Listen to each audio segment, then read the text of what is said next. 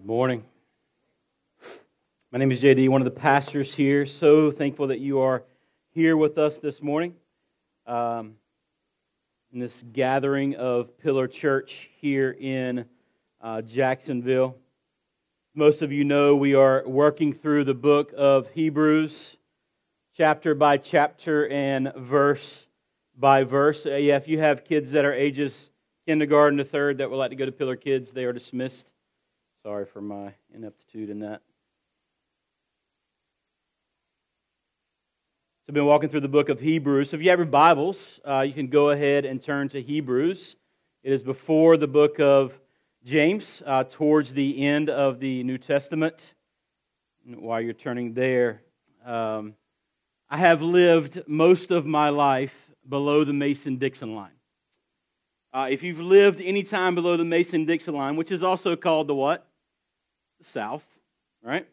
You know that we have some interesting Southern slang. Like, we just don't respond to things with simple answers. Like, we like to respond with some Southern slang, and if my wife was in here, we'd say Southern twang. And so somebody might ask you the question, hey, how are things going? And I'm busy. Matter of fact, I'm so busy, I'm busier than a one-legged man in a butt-kicking contest. That's how we would respond, right? Like, not just busy, but I want to give you a descriptive answer, right? Or they might ask you, hey, how's life? How are things going? And say, man, I'm so poor that I can't even afford to pay attention. Like, life's hard. Life's tough. We say things like, instead of saying things like we're off to a slow start, which is what normal people would say, we say we're off like a herd of turtles. All right? One of my favorites that I don't know where it came from, I don't know how it originated, but it's one that I've used actually quite a bit because my mom was a really good cook. You would eat some food and you would say, man, this is so good it makes me want to slap my mama, right? You ever heard that one? Where did that come from? That I enjoy her food so much that I just want to smack her around. Like, that's not what we're about. But man, just food so good. Here's another one, and this is not necessarily one that's seen in a. It's not necessarily a term that we would see as derogatory, but usually it's used that way. You ever heard somebody say, "Well, bless your heart"? You ever heard that? Yeah. Usually it's with an eye roll afterwards. You ever seen that? Well, bless your heart. Yeah. So anyway, here's one that I want us to kind of platform off of. It's this: I'm about to lose my religion. You ever heard that? You're about to make me lose my religion. What does that mean? It means that I'm about to get really upset. I'm about to get really angry. I'm about to reach the end of my rope. I am full of exasperation. Things are about to go sideways. It means, this saying is that I'm on the brink of desperation and my patience is pretty much done. And so there's this theme that kind of runs through Hebrews 3 in the first part of chapter 4 that reminds us that if we are not careful, that we will convince ourselves that we are of a certain religion. For us, it's Christianity. That we are in the faith. We will convince ourselves that we are in the faith. We are convinced ourselves that we are followers of Jesus Christ. Yet our lives will not show anything of it. And that's the danger that we find ourselves in. That's the danger that Hebrews 3 and first part of chapter 4 reminds us of. That if we are not careful in our confession, that our confession is no confession at all. So let's look at Hebrews 3. Here's the trajectory of where we're going, the overview of where we're going. That we would consider the faithfulness of Jesus and enter into His rest, lest we will remain in disobedience. Consider the faithfulness of Jesus and enter into His rest, lest or else you will remain in disobedience.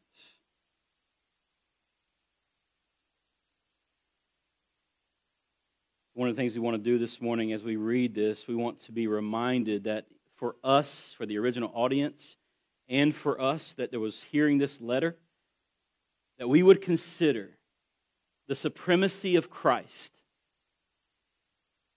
as greater than anything else in this world or anything in this world has to offer.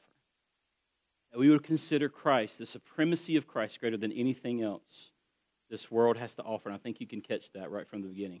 Therefore, holy brothers, you who share in a heavenly calling, consider Jesus, the apostle and high priest of our confession, who was faithful to him who appointed him, just as Moses also was faithful in all of God's house. For Jesus has been counted worthy of more glory than Moses, as much more glory as the builder of a house has more honor than the house itself. For every house is built by someone, but the builder of all things is God. Now Moses was faithful in all God's house as a servant to testify to the things that were to be spoken later, but Christ is faithful over God's house as a son. And we are his house, if indeed we hold fast our confidence and our boasting in our hope. Therefore, as the Holy Spirit says, today if you hear his voice, do not harden your hearts as in the rebellion. On that day of testing in the wilderness where your fathers put me to the test and saw my works for 40 years. Therefore I was provoked with that generation and said, they always go astray in their heart. They have not known my ways. As I swore in my wrath, they shall not enter my rest. Take care, brothers and sisters, lest there be in any of you an evil, unbelieving heart, leading you to fall away from the living God. But exhort one another every day, as long as it is called today, that none of you may be hardened by the deceitfulness of sin. For we have come to share in Christ, if indeed we hold our confidence firm to the end. As it is said, today if you hear his voice, do not harden your heart as in the rebellion. For those who heard and yet rebelled, was it not all those who left Egypt led by Moses? And with whom was he provoked for 40 years? Was it not with those who sinned, whose bodies fell in the wilderness? And to whom did he swear that they would enter his rest, but to those who were disobedient? So we see that they were unable to enter because of unbelief. Therefore, while the promise of entering his rest still stands, let us fear, lest any of you should seem to have failed to reach it. For good news came to us just as it did to them. But the message they heard did not benefit them because they were not united by faith with those who listened. For we who have believed enter that rest, as he has said. As I swore in my wrath, they shall not enter my rest. Although his works were finished from the foundation of the world, for he has somewhere spoken of the seventh day in this way, and God rested on the seventh day from his works. And again in this passage he said, they shall not enter my rest. Since therefore it remains for some to enter it, and those who formerly received the good news failed to enter because of disobedience, again he appoints a certain day, today, saying through David, so long afterward in the words already quoted, today, you hear his voice, do not harden your hearts. For if Joshua had given them rest, God would not have spoken of another day later on. So then, there remains a Sabbath rest for the people of God. Whoever has entered God's rest has also rested from his works as God did from his. So let us therefore strive to enter that rest, so that no one may fall by the same sort of disobedience. For the word of God is living and active, sharper than any two-edged sword, piercing to the division of soul and spirit, of joints and of marrow, discerning the thoughts and intentions of the heart.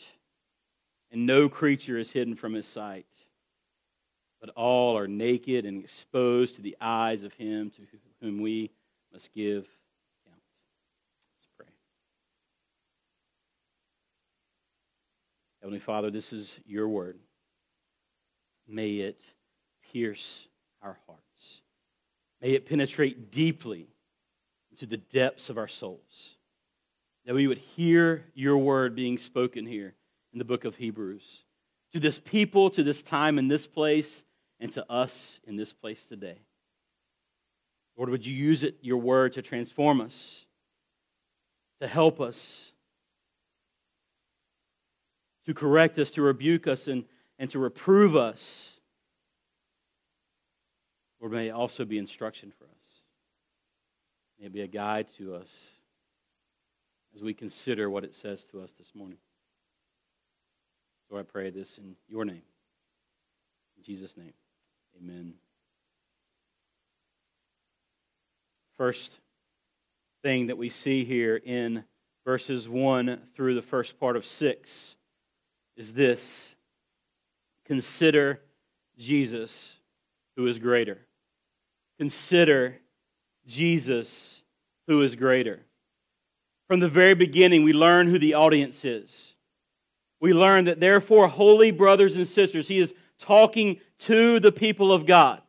He is talking to the Christians that are in this time, in this day, and who share in a heavenly calling. These are Christians who are set apart from the rest of the world, who share in a heavenly calling, and he instructs him to do one thing: consider Jesus. Consider Jesus.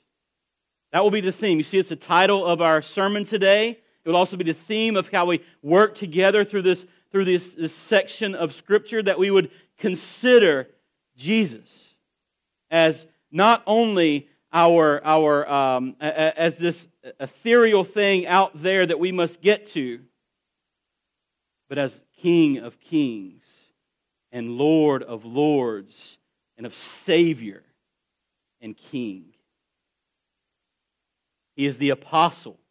He is the one who was sent down from heaven to come and to live in this world. That's what it means. He is sent from heaven to live here. And high priest, that means he's the intercessor between God and man. So the writer of Hebrews is telling us, as you consider Jesus, consider that he was sent down from heaven to live in this world, to live a life that you could never live. We could never live a perfect life. We could never be our own Savior because we are so imperfect, right? Because we are so depraved by our sin, but Jesus was not. He was sent down from heaven into this world, and he is the intercessor of our confession. He's the high priest of our confession, of what we believe. And he was faithful to God who sent him. But the believers in this day, they would say, what about prophets? And as we've already seen in chapters 1 and 2 of Hebrews, what about angels? And so as we get into chapter 3, we're going to have the question of, what about Moses? I mean, think about how faithful Moses was, guys. Like, that's what they're saying. I know you're preaching to us about this new Jesus. What about this patriarch Moses? What about this patriarch Abraham? What about all these guys that come before Jesus? And what we see here is that they were just a picture. They were just a foreshadowing. They were just a setting the stage for what was to come, which is Christ. So Moses, he says in verse 2, Moses was faithful to God's house. For Jesus has been counted worthy of more glory than Moses. As much more glory as the builder of a house has more glory than the house itself. Listen, to the audience the original audience this is going to, this would have been shocking. So you're saying that Jesus is greater than the angels, that Jesus is greater than Moses, and the writer of Hebrews is saying, yes. Not only greater, he's supreme over all things.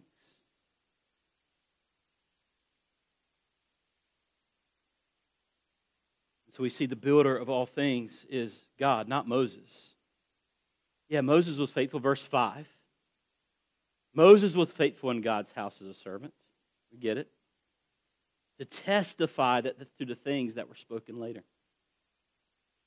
See, Moses' life was a testimony to something that was going to come later.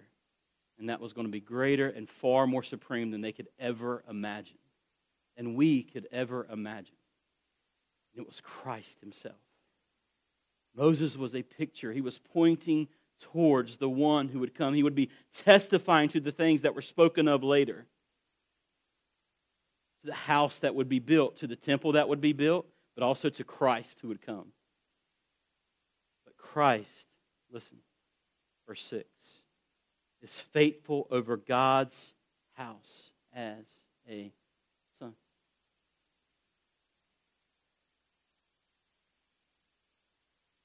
You see, there was a propensity for these Jewish believers to go back to what was comfortable, to go back to their prior religion, to go back and to get caught back.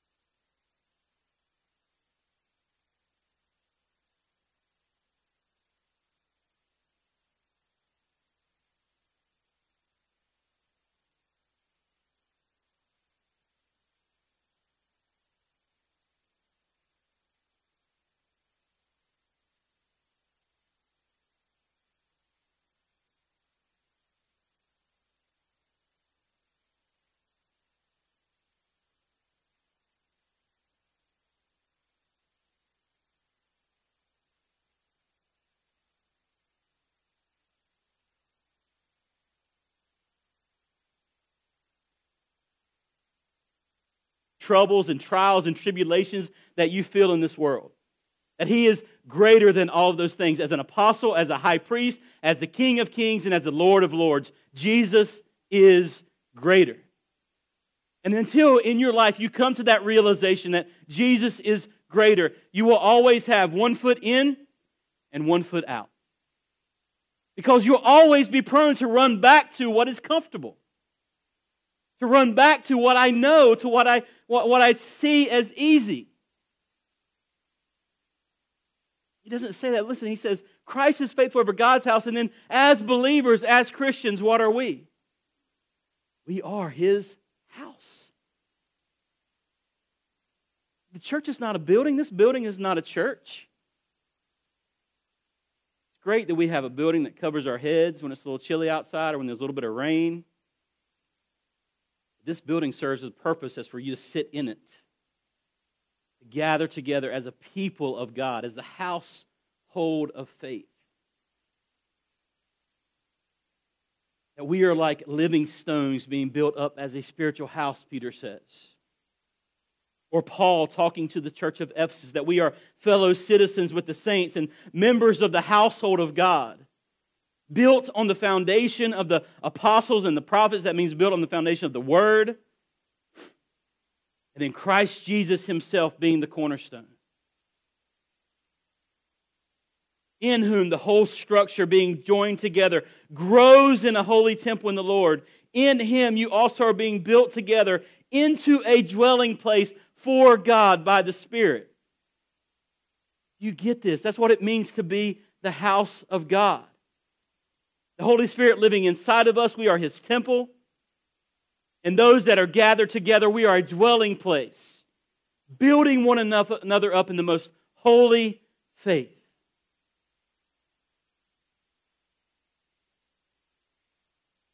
You are His house.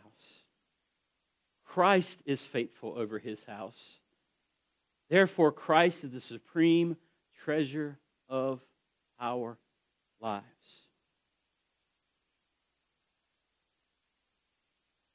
It's important for us to understand this. That if this is true, that if we are a house, if we are His house, if we are His people being built up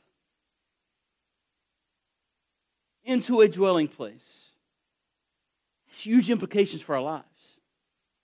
I mean, huge implications for how we act towards one another, how we love one another,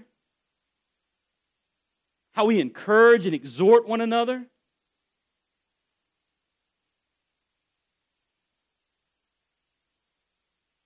So I know that there are some here that attending church has not always been your priority. That you see the household of God has not, or even now, does not seem all that important. Right? Maybe you're here this morning and you're looking for a church home. You've been doing a little church shopping. Church has not been really a priority.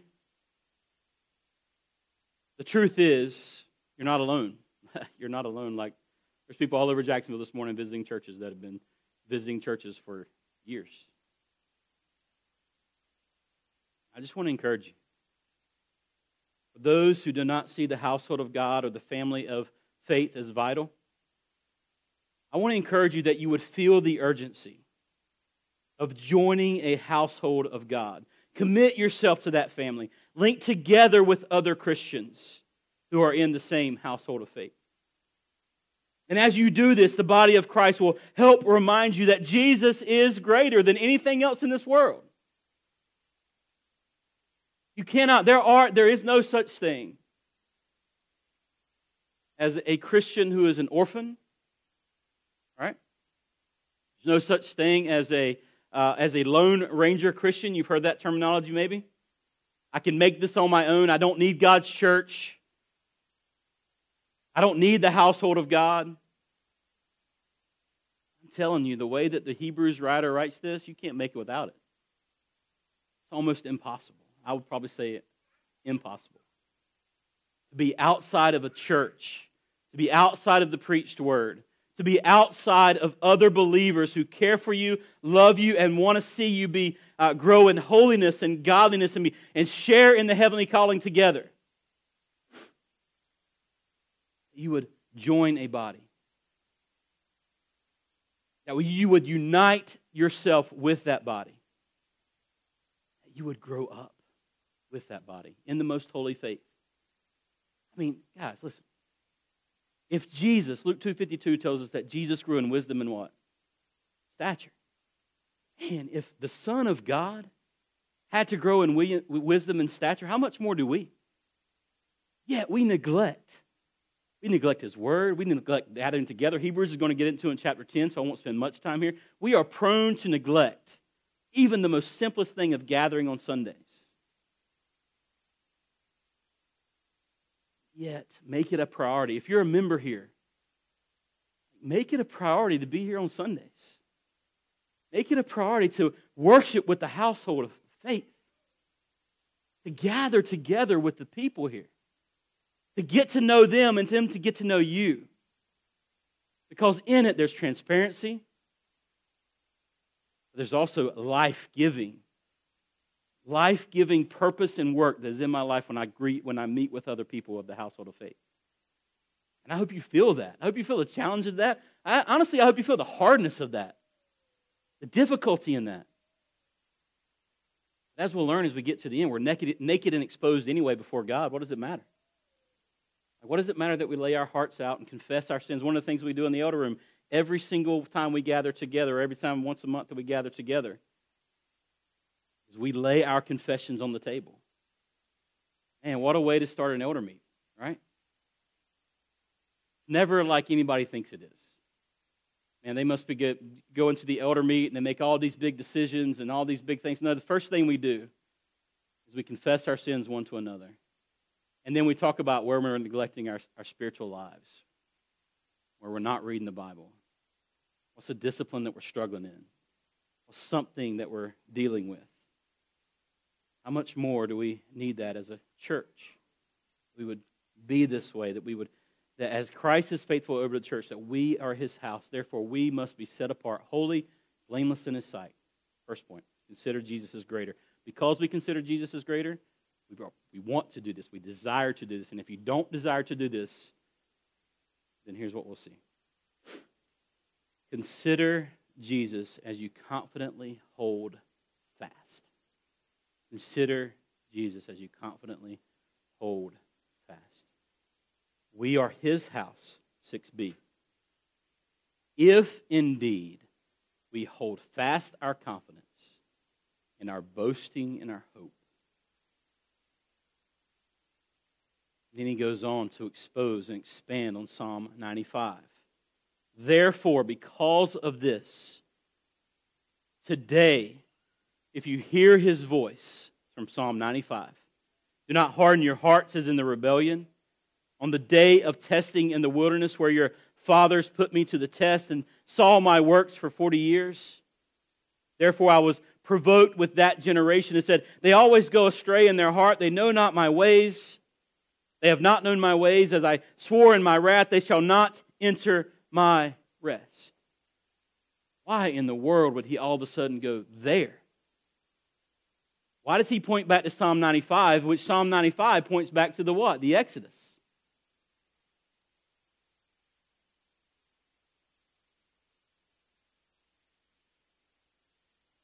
Today, if you hear his voice,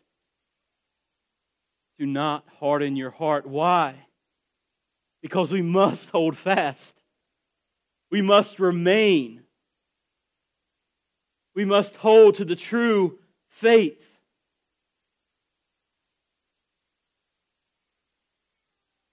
Psalm 95 is a warning. Hebrews 3 and 4 is a warning to us. I hope you hear it as a warning because we are prone. Listen, if you're here this morning as a Christian, and I'm assuming that most of you in this room are, your propensity is to hear this and go, you know what, I'm a Christian. That's a warning. I don't need to know it. I want you to listen to it, hear it, because in this is a check. It's a warning that you would test your own heart, because he goes on to say in verse 12, take care, brothers and sisters, take care, lest there be any evil in you, an unbelieving heart leading you to fall away from the living God. That's the warning. If you don't take care of your brothers and sisters, you can't do this by yourself, right? Take care, brothers and sisters, lest there be in any of you an unbelieving, evil heart, leading you to fall away. But do what? Exhort one another every day. But exhort one another, encourage one another every day. You can't do this by yourself. We must be a household of faith together. As long as it is called today, that none of you may be hardened by the deceitfulness of sin. How many of you this week, how many of you just this week were prone to the deceitfulness of sin?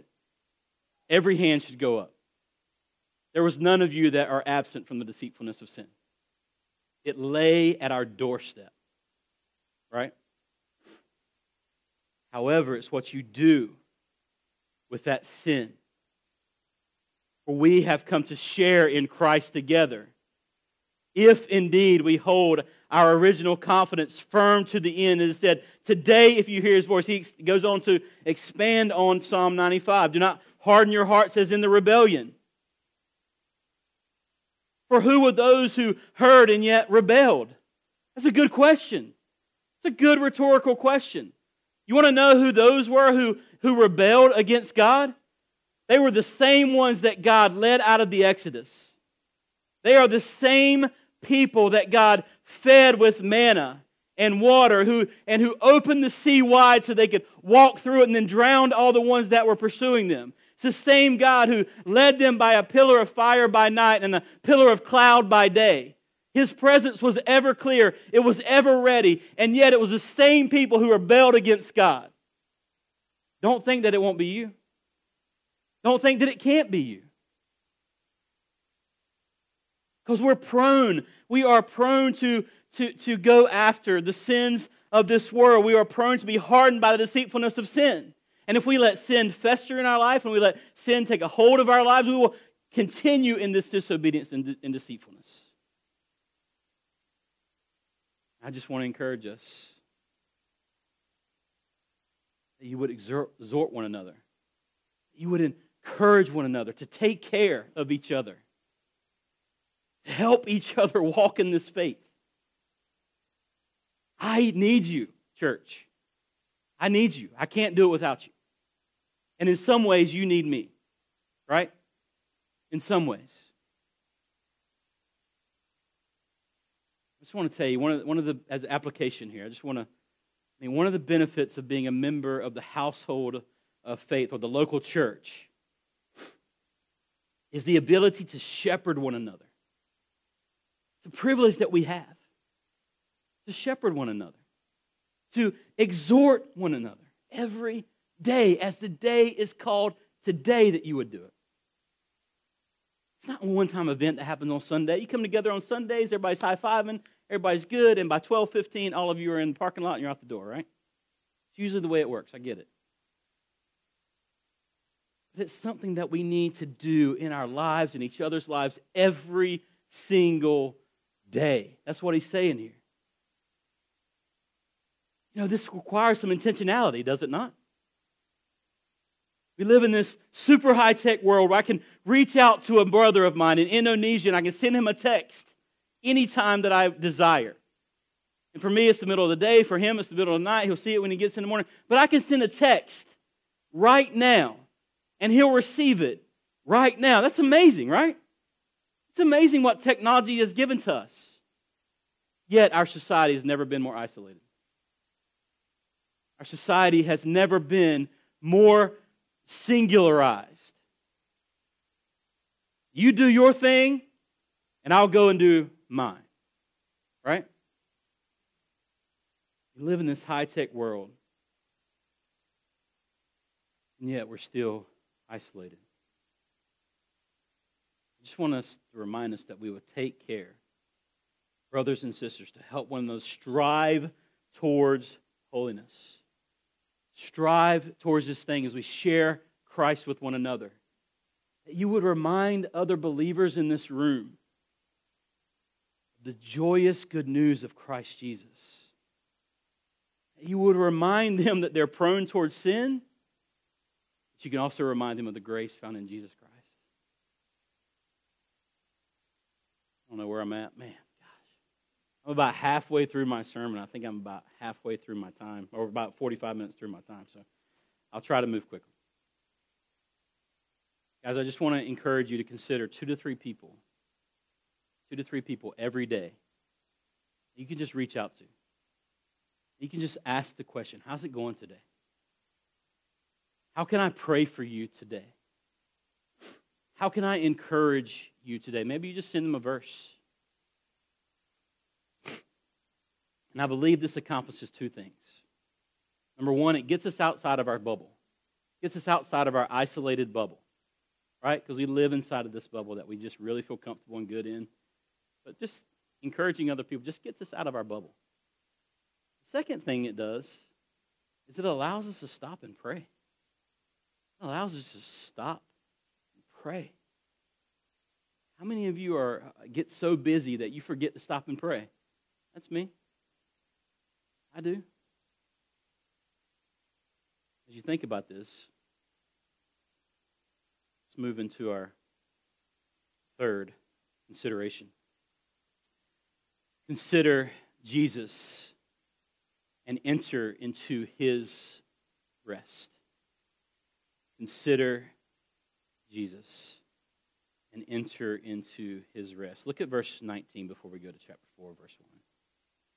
So we see that they were unable to enter because of what?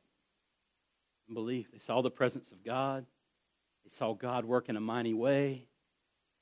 All these things were before their eyes, right? And in so being, they did not believe.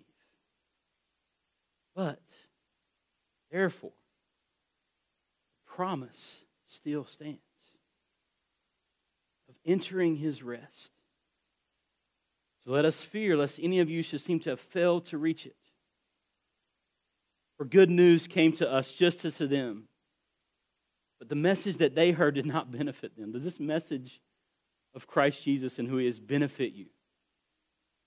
Is it a benefit to you? Or are you thinking right now, man, I wish you would wrap it up because I'm really hungry and I'm ready for lunch?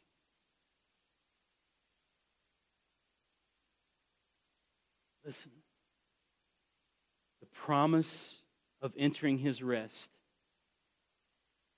has eternal implications. That's what he's getting at here. That as you enter into his rest, you enter into an eternal rest.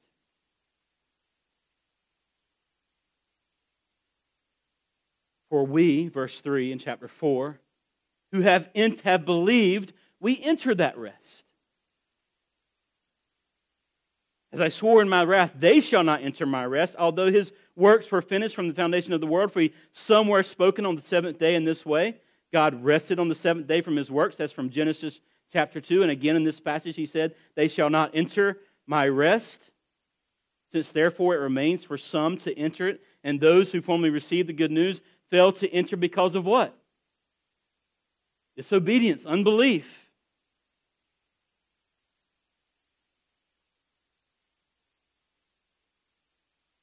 The promise of eternity stands from the promise of old. That God, in his kindness and his goodness, even though man has sinned and rebelled against him, that even as he removed man from the garden, he made a promise. He made a promise that he would send a Savior. A Savior that would crush the head of Satan. A Savior that would take on that sin upon himself.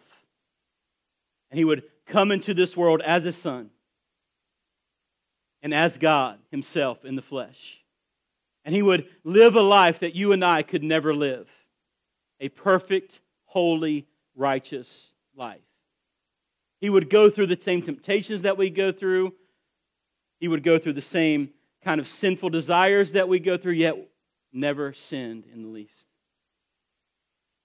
And then he died a death that you and I deserved. He took on the weight of our punishment and sin. He got nails in his hand and his feet. He went on a cross that we deserve to go on. But Christ bared the weight of our sin. And he calls us to enter into that rest. To believe, to not let unbelief, disobedience reign, but to believe and to walk in that faith. We enter into that rest. Not only is it an eternal rest that he has in perspective here, look at verse 9. He also calls us to rest from our works. How many of you, when somebody asks you how it's going, man, things are good but busy? Is that your thing? That's mine. Life is just busy. I know that every one of you in here are busy.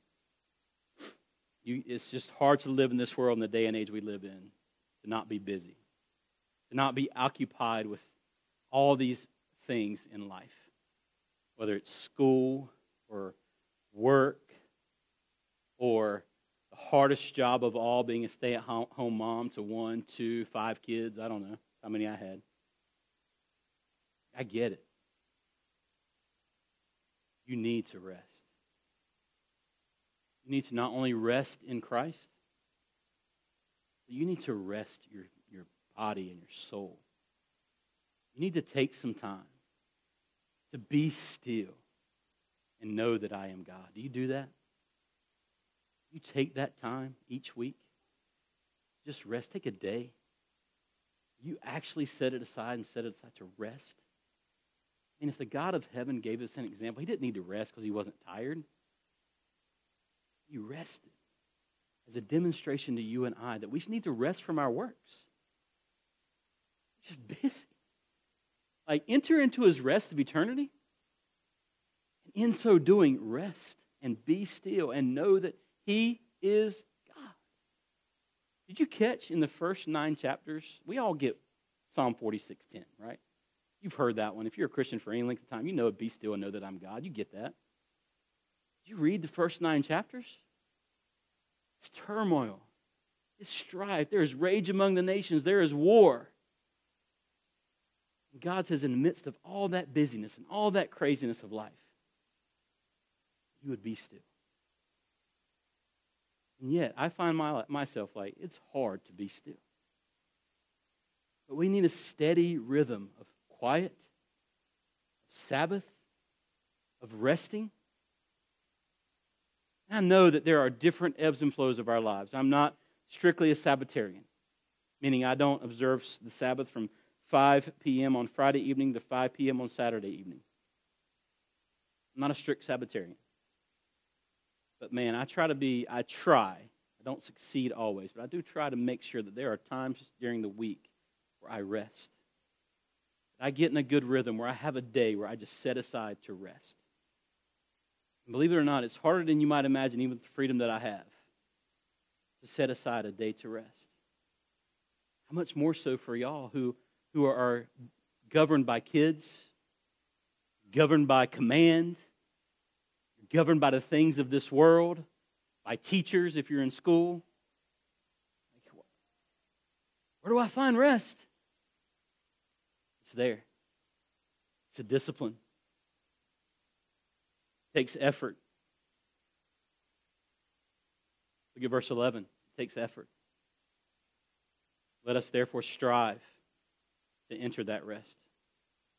Perseverance here. There's endurance that he's talking about here. That you would toil and strive to enter that rest. It takes effort. It's not easy, guys. It's not easy to get into the Word. It's not easy to set aside time to pray. It's not easy to set aside time to be still and know that I'm God. Yet he calls us to strive for that rest.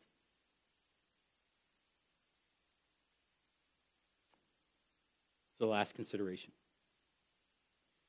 Consider Jesus as you are transformed by the Word. Consider Jesus as you are transformed by the Word. John Frame says this: when we encounter the Word of God, we encounter God. His Word indeed is his personal presence. Whenever God's Word is spoken, read, or heard, God Himself is there. All right, how do we know that? Well, we can get it from chapter 4, verse 12 and 13. For the Word of God is living, active, sharper than two-edged sword, piercing to the division of soul and spirit, of joints and of marrow, and discerning the thoughts and intentions of the heart. No creature is hidden from His sight, but all are naked and exposed to the eyes of Him to whom we must give an account. I don't know about you, but that's scary. Be naked and exposed before anybody. But God knows every intention of my heart. Man, I don't know about you, but my heart sometimes can be wicked, right? Prone to sin, prone to wander, prone to all sorts of craziness. But as I read His Word, knowing that it's living and active, knowing that it's sharper, piercing through the division of soul and spirit, of joint and marrow,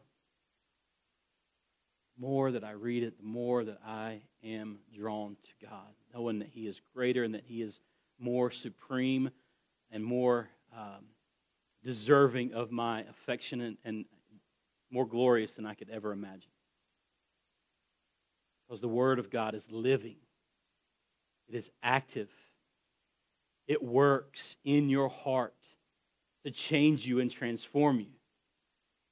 We have more access to Bibles than we've ever had. They're on our phones, they're on our devices. And yet, if I took a straw poll, most of us aren't reading it.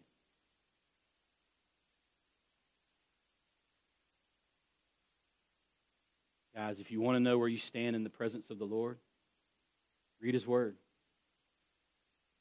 Read His Word. And as you read His Word, consider Jesus.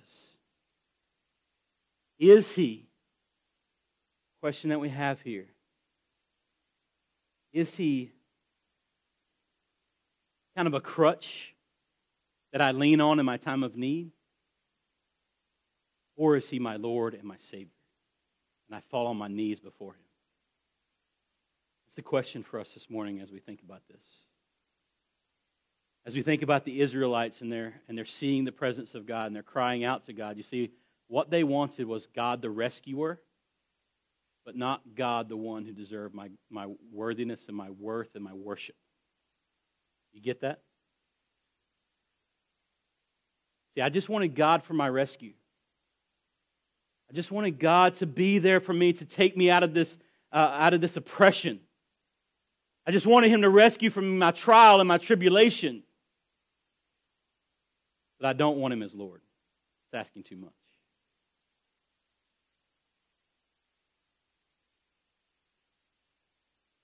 See, when things get hard, we, like the people here, the audience, we're prone to go back to what's comfortable. We're prone to run back to the former things we love. We don't want to honor God with our lives, yet we want Him to honor us with His. You see, they desired the freedom from slavery, but not the freedom found in knowing God and trusting in Him daily. Is that you? You see, that was a bridge too far and ask, and a bridge too big to get across for the Israelites. Yeah, I appreciated God as rescuer. I don't appreciate Him as God as King. That's the warning here. The warning that's before us. Do you enter into His eternal rest? Or do you just appreciate all the things that He can give you? I pray that you would heed this warning. You would consider Jesus this week. Is He the supreme treasure of my life? Or is He just something that's along the way that I have to get into my life? That's the question that's before us. Let's pray. Father in heaven, I pray that you would, through your word, expose our hearts. That you would see the true intentions of what we are and who we are. That, number one, you would see Christ in us. Lord, I know you've called us to perseverance. But Lord, there are some in this room who have deceived themselves. They honor you with their lips, but their heart is far from you.